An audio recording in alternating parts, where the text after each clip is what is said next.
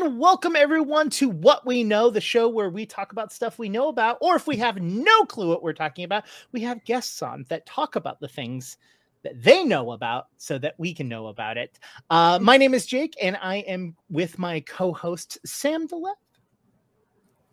Hi, I'm Sam DeLev, and with us today are two producers of just the absolute most fantastic game I hadn't known about until now. It is, in fact, something I know. So, Bree, John, introduce yourselves, tell the people who you are, and tell us what you've done.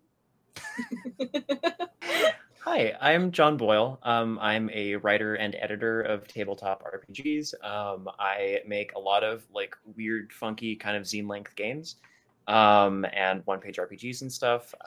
And all of them feature. She's on my screen over here. This one's art. So, Bree, what?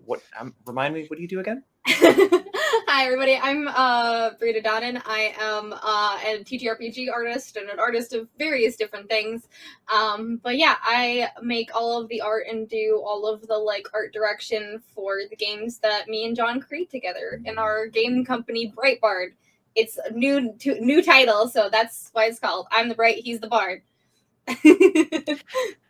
I will also say the one part of this operation that she didn't shout herself out for is that like I'm great at granular stuff, but Bree is like here to help me make a absolutely bananas lore. So It's what I do. Yeah. So he makes the game and I make it pretty. So very important. Well, let's get into it. Let's talk about the game that you currently have on Kickstarter right now, which is I Crave the Loop. Actually, hold on. Let me say that correctly. I Crave the Loop. Or at least that's what the font looks like when I read it. Maybe like a splat sound like mixed in there. Like I crave the loop. I don't know. But yes, let's talk about I Crave the Loop. What is it? Give us the elevator pitch and then like let's dig into it a little bit. Yeah, so I Crave the Loop is a solo roguelike RPG. It has the option of playing 2 players. You use a real-life snack to mimic kind of the experience of having a real-life pet that wants to eat yours. There is a ghostly creature in your house that is pursuing you. It is unstoppable, insatiable. It hungers not for your sanity, but for your cereal. And that's kind of like the gist of the game. You play like on a map of like a house or a dorm or an apartment or something like that. And you can kind of like run around in search of items that you might use to distract like, you know, a real cat or dog, to slow the creature down to give you enough time to shovel your snack into your face before it catches you. Okay. So first of all, we have talked, John, you and I have specifically talked about other Kickstarters that you have done. So I know like your style and like the kind of, I think this is the first one you've ever used like, I don't want to say inanimate objects because that's how TTRPGs work. But this is the first thing that you've ever used a consumable. Maybe is that like it's a literal consumable, Jake. Yeah, like you're using food, like because your last one that you and I talked about was your journaling tarot card game, and that has its own system and has its own setting, and like you're going out into the world and journaling based off of what's around you and the cards, which I thought was very interesting. And then the fact that this one kind of, I want to say, like is gives me the same feeling, in the fact that you are taking something tangible within the real world and you are bringing it into the game. Yeah, it's something that I've noticed about my own games too. I like to write from experience, and I like to kind of gamify everyday things that we do, and add like little bits of intention to them. And so like I think as my game portfolio kind of continues to expand, people are going to be able to like, the literary analyst in me is like, yeah, people are going to be able to look into these and like deduce or derive my personal habits and hobbies from the games that I make, which I think is fascinating. So during this time, John was walking around and journaling, right? And here, snacking. Yes. because I got the idea for this game, I think because somebody had used that. It's one of the many cat memes that exist on the internet, but it's a very kind of like portly cat sitting on its hind legs standing up, and there's like a bowl of Fruit Loops, or like regional equivalent of sugary loop cereal in shot, and it's just captioned like, "Brother, may I have the loop?" And for some reason, I think it was close to Halloween, I was just like, I'm gonna do some Midwest Gothic shit. And I started writing in my phone notes app, and I was like, the creature craves your hunger, like it hungers for your snacks. It comes and it cannot be denied. Like, flee while you yet have strength, and feast upon what remains. Like, and so that's kind of how I arrived at this. At I Crave the Loop. A combination of like a sort of amusing meme that I had seen, and then the very real life experience that I've had my whole life owning pets, which is that your snack is never your snack for very long. Our snack, comrade. Our snack. Yes. This is how my pets have always felt about it. Mm-hmm. Quite rightly so. So, as a solo RPG, you play both Snacker and Eldritch Critter, and Duet separates those roles. So I understand a bit of the structure, but you've described this as a tabletop roguelike. So, qu'est-ce que c'est ça? Can you tell us a bit about what in the game gives it that element? So I've been on kind of like a roguelike video game kick the last several years. I think a lot of people experienced a little bit of that when Hades came out, and now with like Hades 2 on the horizon. That's like a genre that's kind of been pulled a little bit more into the limelight. I've played other stuff like Slay the Spire is another one that I played. A lot of Risk of Rain and Risk of Rain Returns, Risk of Rain 2. Like, so it's a game genre in which you have like a set number of stages. Typically, you progress through like a sort of randomized map of them, and the expectation, like gaining like random buffs or items that'll empower your character. And for a lot of them, they're like combat focused or like deck building. It can be there's a variety of things, but the through line is you are like fighting things or fleeing from something, and every single time the map or the environment will be different, and the buffs and the like items that you have like change how your character plays. So you might like go through the same places, but you'll have a different experience each time, because you might fight different bosses, might fight different enemies, you might have different items this time. And so it involves a lot of like adaptation from game session to game session. And in terms of like bringing that to tabletop, that was an interesting adaptation, because basically the way that this works is, you have a limited number of maps to play on, the ones that I've drawn, or, the ones that you can make and then populate with stuff. But there's different like character origins in the game that you can have. There's different creatures that can be chasing you, and each one of them like use the elements of the game differently. Because when we think about it, there's movement. You move across the map to get away from the creature so that it doesn't catch you. And then there's resources, like in terms of when you feast on your snack in the game, you gain zoomies, and that can help you run faster, but you can also spend them to do stuff sometimes. So that, and then picking up items to change like how you move or how you acquire more items, or like things that happen, like if the creature would catch you, maybe it's thrown backwards instead, right? So I think the best example that I can give is I've played 2 games on stream this week, and both of them in the same map, but both of them with different origins and creatures that were chasing me. And one, I was very successful.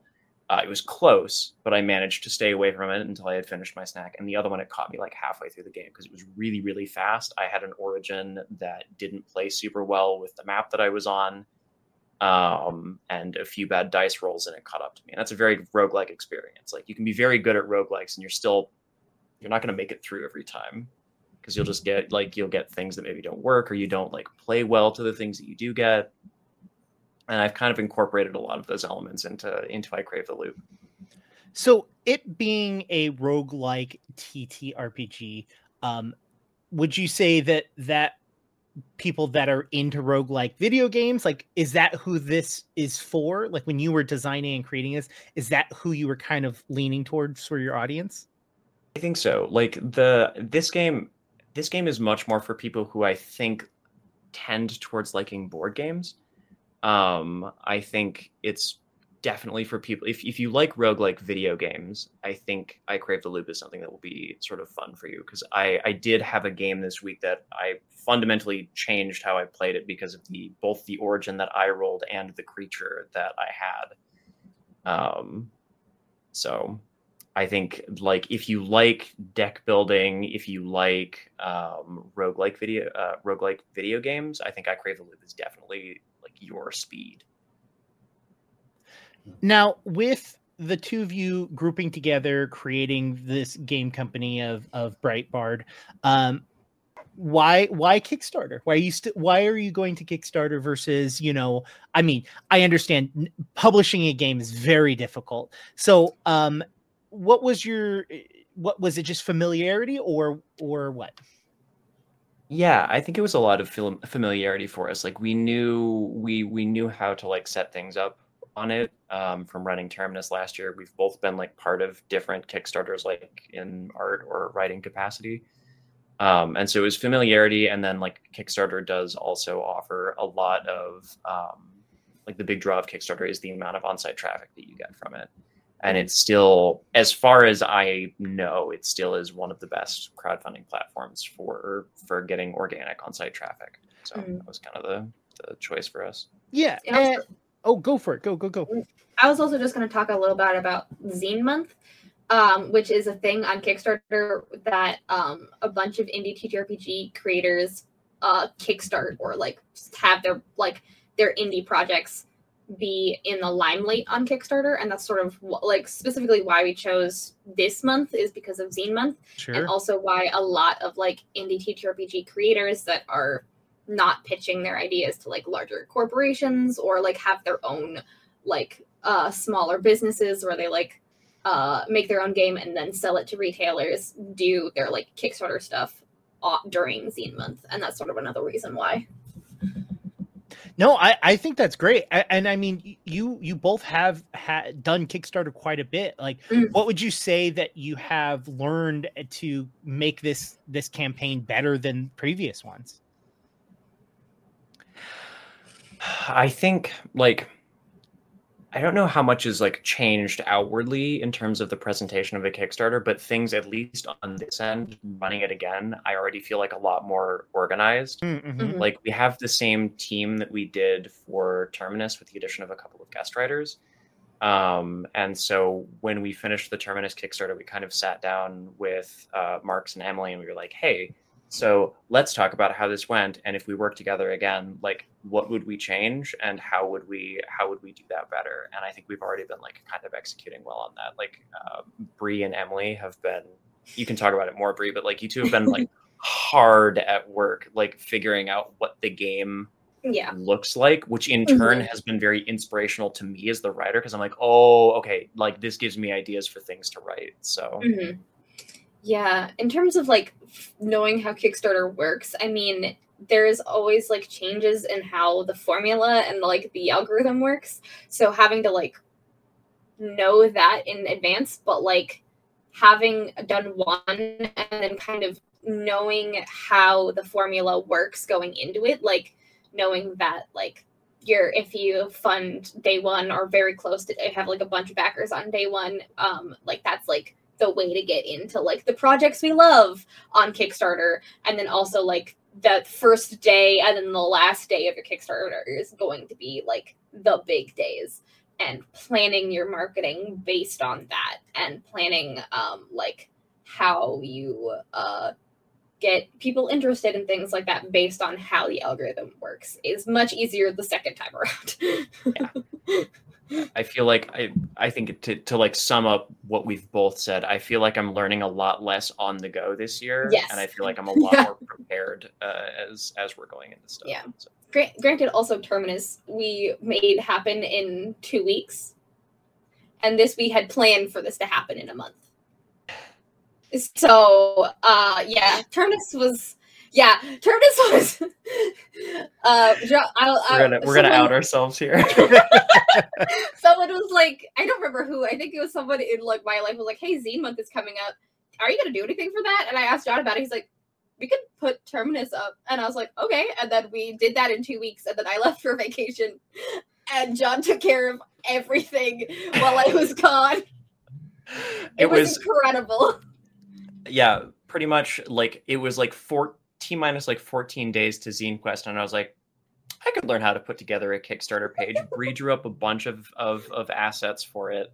Yeah, before I left, and then the Kickstarter launched while I was like a few hours before I flew home from my thing. So I was standing in line for burgers, watching us fund, and it was wild. Yeah.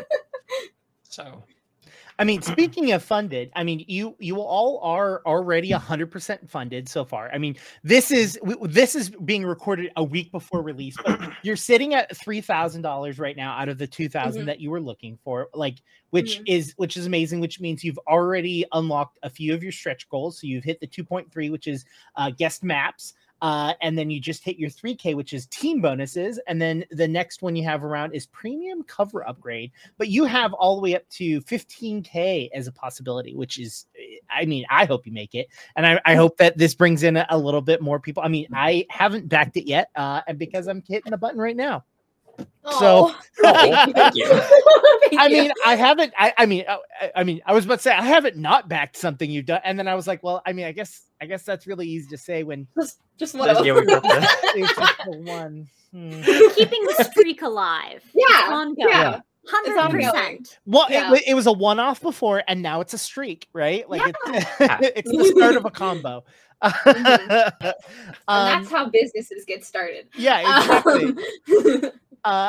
Sam, do you want? I think this is your question. I think the next one. If not, I don't remember writing it. You're muted.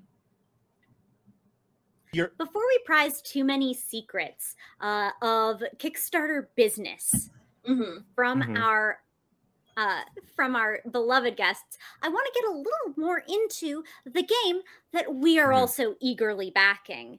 To wit, we know that this is about snackage and the experience of a pet looking at you, hungering.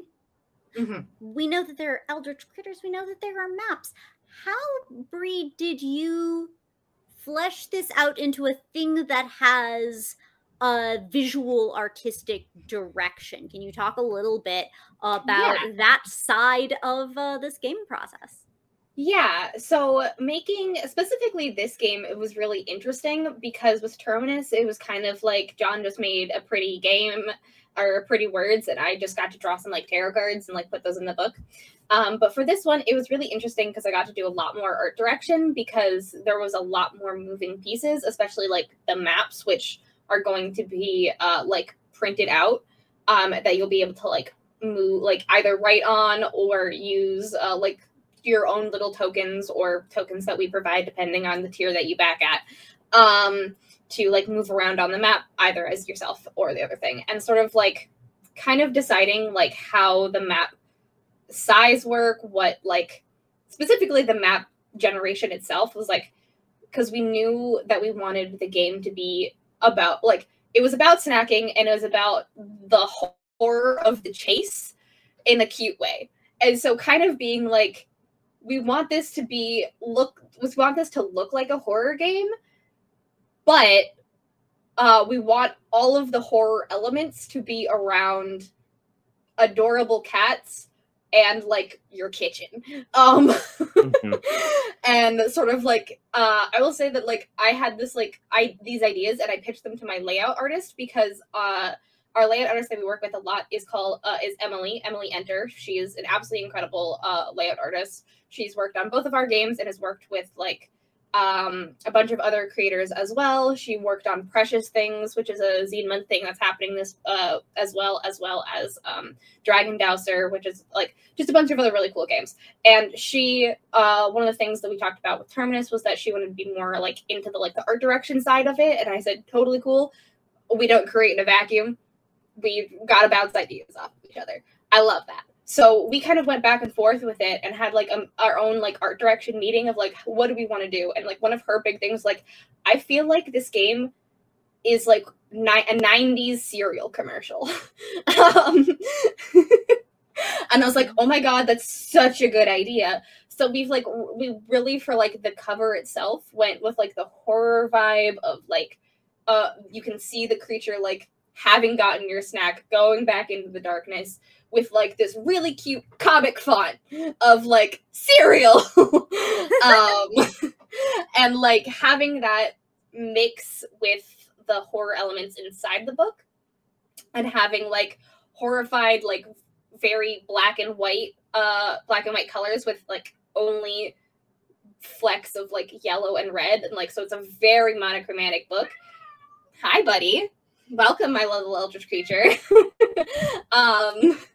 And yeah, and having it be as horrifying as possible while using the adorableness of like font and art, like art assets that I would be drawing to like give it that like adorable like comic-y 90s commercial feel, and sort of allowing the reader to feel the chase through the book while digesting the rules. It was sort of really what we wanted to create with the layout of this book. So a lot went into this, and having that translate to maps was super interesting because, again, we were only able to use certain colors to represent what is on the map. So like, you can't be like, this square is pink because of this thing, this square is like blue because of this thing. So like, everything is either red, black, there is green for the fridge, but like everything else is like red or black or white, and that's all that there is. And trying to figure out like the iconography for people to like understand how to traverse on the maps was really interesting, and something that I had never done in a TTRPG before. Do you feel that there are any limitations to being in like either artistic or like form factor, it being a zine versus, doing like a full-fledged book, or like doing a one sheet? Like, what do you think are some of the interesting like aspects of it being a zine? I think asked you a question that wasn't on the list. I love it. No, I love it. I will say that like small book creation is really interesting. Like zine creation is really interesting because you don't want to get the like scope creep where like, oh no, this is now a source book. Especially for like a game like I Crave the Loop or Terminus, where it's like, it definitely doesn't need to be, because it's, if you can describe your game in a sentence or 2 sentences, it only needs to be a tiny book, because if you can't convey the like feel and the like vibe of it without making it a source book, that is just tedious. It'll be tedious to read, it'll be tedious to play, it'll be tedious to make art for. As well as like for a 1-pager, that's just kind of like 2 words where it's like kobolds or treasure codes, where it's like you have 2 stats, this and this, and that's your art concept right there. Yeah, and like especially for a zine link thing, it's like you're still designing a book, but you can't design it to make it be text heavy. You have to design it in a way that is fun and readable, where a source book is definitely text heavy, and you only will have like margin assets or like a full beautifully illustrated page, whereas like a 1-sheet, you really only need like 1 or 2 pieces of art for it, and the rest of it is just pure layout. So I will say the zine is kind of like a beautiful merger of the two, where it's like you are making a book, but it's an art piece in itself. Certainly with your art direction, Jess. Thank you. I'm obviously biased, but I definitely agree. Good. I'm glad you have correct opinions. But you've described this by name as a TTRPG, but as you're talking to us about it, there's a lot of dice-driven movement, indeterminate mechanics. This seems as much board game as TTRPG. So, without starting religious wars about the distinction between the two, What taxonomically are we looking at here? What have you done? What have I done? What have you done? A question that I wish more people would ask me about my tabletop games. To be frank, Got you. I think that what I have done is take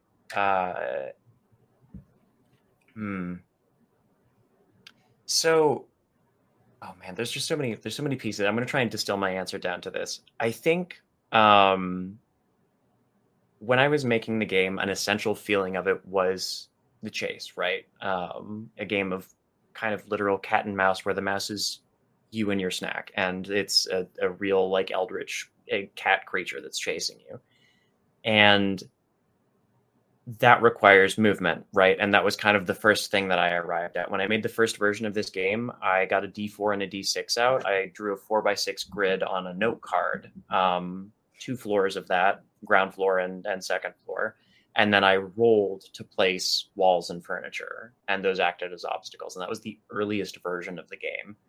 And it was kind of just a little like move things around and make stuff up as I go. And it kind of started out as like, oh, this could be like a fun little journaling role-playing experience. And I think like for me, it's still on the role play side of things, sits in the same realm as Terminus, where like what I'm asking you to do is go out on a walk. Is that really a tabletop role-playing game? Yeah. Maybe. And then I, you sit down and draw cards and write about it afterwards, which is kind of the core of journaling games. But for this one, like it needed some kind of like, you needed a way to feel that chase.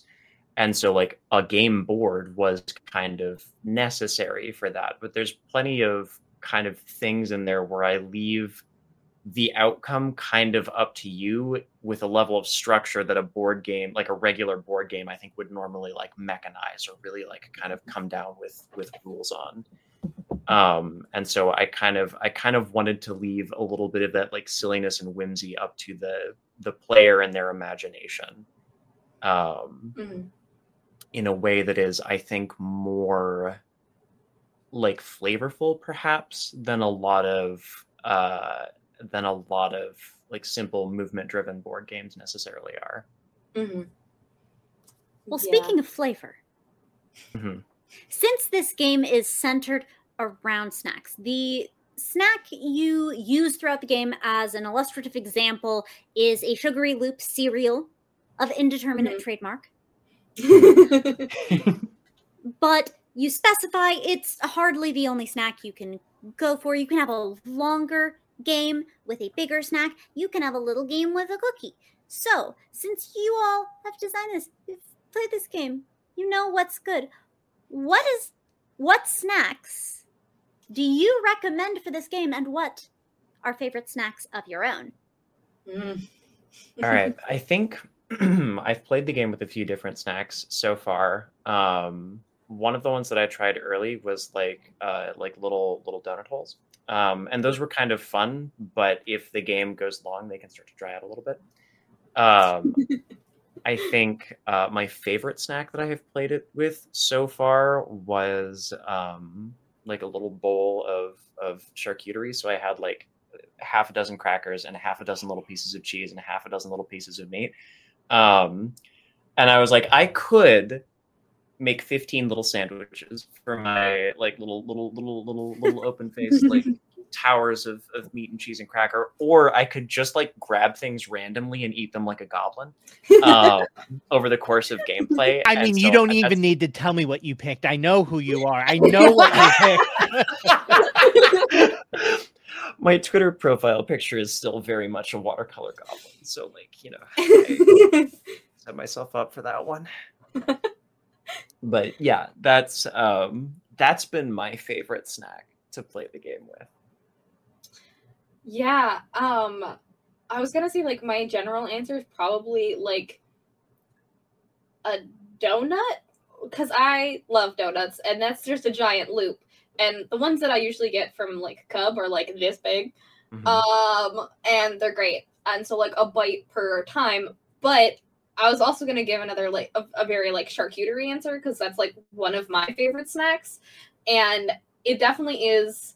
I'm a big proponent of like using this to like give yourself healthy habits, as like sort of like as a ritual of like, here's my nectarine that I'm going to eat, or here's my, maybe not a nectarine, that's really juicy, here's my clementine that I'm going to eat, or I'm going to eat this apple, or I'm going to have this bowl of strawberries, or I'm going to have this entire package of blueberries or whatever, to sort of like have like a bowl or a package or like a well-rounded snack to eat out of, and then once that bowl is empty, game's over. It's well-rounded, so it's a loop. Yeah, it's a loop. I get it. It's all gotta be. I'm not nothing if not on brand, and it has to be circle shaped. So I have two little goblin monster chihuahuas, and so as we're talking about this, I was like, I wonder, you know what might be fun is playing it with dog treats, and instead of me eating it, like actually giving it to them. Yeah, that'd be very cute. I would have an eldritch creature staring at me the entire time. Nothing maintains greater eye contact with me in my existence than this scruffy little terrier over here who is playing absolutely innocent throughout this interview.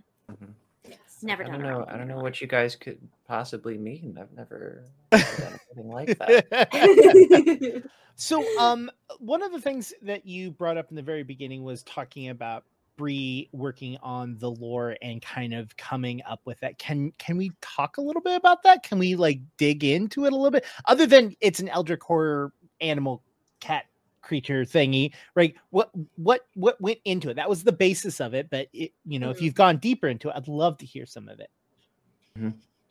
Well, a lot of the lore creation specifically for this game came out, as it does for like a lot of the smaller games that we work on, is based on like what I choose to draw, because as an art director I can do whatever I want. Sure. And so John says this a sentence of eldritch loop creature cat like, and I say okay, and I draw very like a million silly little guys with eyes all over and like creepy mouths and like goopy vibes, and like kind of deciding what their personalities are after I've drawn them is sort of the way that I think we kind of approached it. Like he had a bunch of different ideas for like the different loop creatures that you could play as, and then I drew a bunch of different ones, and he's like, oh, I know exactly who these people are, and then assigned each of these drawings like the different their different like snack their snack goblin personas. And sort of the same thing with like the map creation. We kind of had these ideas of like all the different like places that you would snack, and one of my favorite maps came about because of a thing that happens in my real life. Is our map that has like has two fridges, because that's where you get your snack from, and where you start out in the beginning of the game, but it has two fridges because it is a haunted house. And one of them is a cauldron of candy, and the other one is the actual fridge. And it's kind of based around like how my family like does Halloween and stuff like that. And so it's very much the like bringing things from our real life, and like Lauren kind of like throwing out like silly ideas of like, oh, wouldn't it be fun if we did this? And John being like, make it, I'm putting that in the game. Yeah. Like a lot of the places in like a lot of the maps are based on places that one or the other of us has lived at some point. Obviously they've been altered for the purposes of use in the game, but then like the items that you find on each map are different compared. Like there are some that are shared across that are kind of like not necessarily specific to a certain place, but one of the things that gives each place that kind of like roguelike feel is the items that are unique to it. Mm-hmm. And so like, you know, a couple of the maps are like my college dorm and my college apartment. And those both have very unique like passives, things that you can only do on that map. And certainly some very storied items that I've talked about on streams this week. Yeah. And like, there's like, I think in my one that we came up with was like my prom Crocs or whatever. There's a whole story of like every item in the game. So So what I'm Whenever hearing, you get it. so what I'm hearing is that we should talk after this about doing a small, maybe like 2 or 3 episode lore bites videos for the About game. all of the different items. Yeah, maybe we do one episode on some of the different animals, and one we do on the different locations, and we do one on the items. I think that might be fun. Anyways, That'd be very fun. yeah, I would have a blast doing that. There are like every single one of the maps and all of like so many of the items have such fun little stories behind them that, you know, like don't make it into the book, but for the people who know me personally, are gonna like, wait a minute, did you put the shot of Dickory in there? I don't have any more questions. We're talking about real life inspiration. Yeah. We know this game as a concept comes from personal experience, but I want the particulars. Please tell me your best story of pet plus snack interaction. Was it a comedy? Was it a tragedy? Was it both? Pets and snacks, what's happened to you? So I do have one. I have one with my childhood cat that I got to see after I visited my family following PAX Unplugged. But I do have one that happened also within the last 24 hours with our newly adopted 11-month-old kitten. So over the holiday, we got them over the holidays, and we had like a little auto feeder for them because we were gone for about 48 hours, and we wanted to make sure that there was, you know, still food for them around here on kind of a schedule because they're not used to free feeding. And that is just like stored in one of my roommate's closets in her office where a few of their toys are, and they really, really like the little feather wand toy, and they know that it's in the closet. And I don't think they had worked out that we put the old like food like dispenser in there.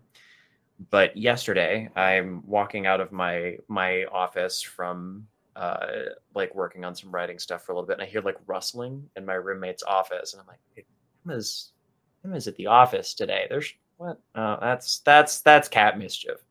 And I walk in, and the door is open. And normally, if one of the cats has pulled the closet door open, I can see, like, you know, their butt hanging out as they're like sniffing around in there or whatever. Like, I can see a tail flicking around. I'm like, yeah, come on, bud, get out of there.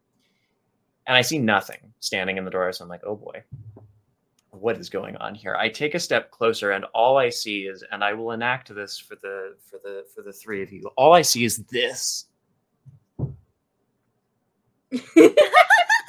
Just a single cat leg sticking up into the air as this our darling little Hatch, the cat, has put himself on his back and scooted like all the way underneath a pile of things to pull the old auto feeder down, and is poking at it to get it to just like trickle a couple pieces of dry food out at a time into his open mouth.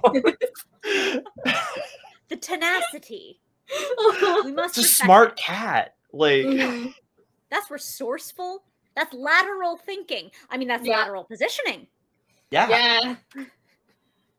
So I think that's the most recent one that I had. Where I'm just like, you are such a food motivated little gremlin, my guy. The one that comes to mind is like a long time ago, I had a cat that was more gremlin than any of my other cats have been. I've been very fortunate in my last two cats that have not been human food motivated. So that's been really nice. But this cat, Misty, was super human food motivated, and would be the kind of cat that you would like get your dinner and have to like hold it like this while you eat it, because she would get in there. And there was a time where I was like eating my dinner like that on my desk, and she was like right here, and I was fending her off, and she ate something directly at, like, I put it in my mouth and I hadn't closed my mouth yet, and she took it out of my mouth. And I was like, the audacity! Nope! You are getting locked in the bathroom. Goodbye.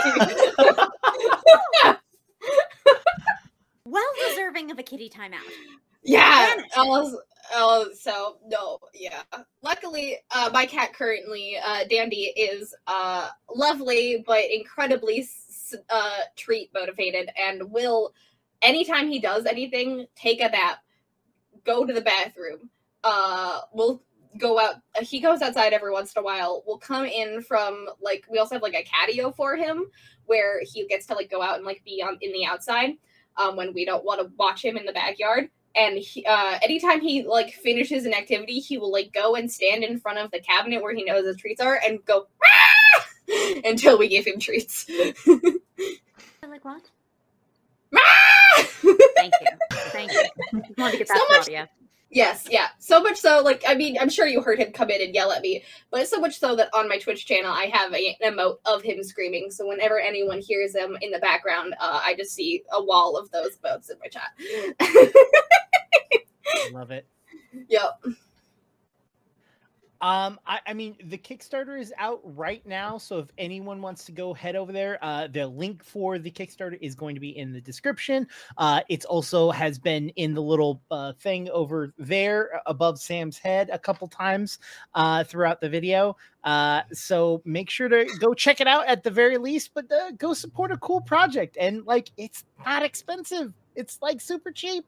So like, try it out. Any parting words that you want to give people? Yes, tell the good people where they can find you and your eldritch creatures. They can, if people want to see what I do, I also am not only an artist for games, but I also stream on Twitch 3 days a week. I do art on Tuesdays, Thursdays, and Saturdays, a lot of like different projects for various things. I do tarot, I do draw. I have one of my channel has given me the ability to make PNG tubers, so you can also ask me to like become it. You can ask me to become a loop creature if you want. That's one of the PNG tubers. It's very funny. Its eyes blink at different times. It's very cute. Yeah, you can find me on Twitch. I'm at Bridanan everywhere. BRIDANANN. Yep, that's how I spell my name. And look, it's hard. And you can find me on Twitter, Instagram, TikTok, all the places if you want to find my art and all the cool things I do. That's where I'm at. Including two, not one, but two episodes of Lore Bites. One of them has already released. The other one is actually going to be releasing this month. So there are two videos of just visually of Bree drawing different gods from Pathfinder. So there's also that. John, what about you? I am at Resident Bard, spelled as it sounds, on every single platform. Twitter, Instagram, Threads, Blue Sky, Tumblr as well. I've been like slowly more and more active over there, just because there is kind of like a thriving little like tabletop community over on Tumblr. Cool. So I say what? Technically there too, but I'm only there as my personal person and not as my work person, because that is my only social media where I don't do any work. Yeah, I do also stream on Twitch twice a week on Mondays and Thursdays. I've been doing a lot more like game design streams, kind of like started streaming a lot of I Crave the Loop this month just as a way to like, you know, promote the game, but also to like test various combinations of like origins and creatures and maps and stuff.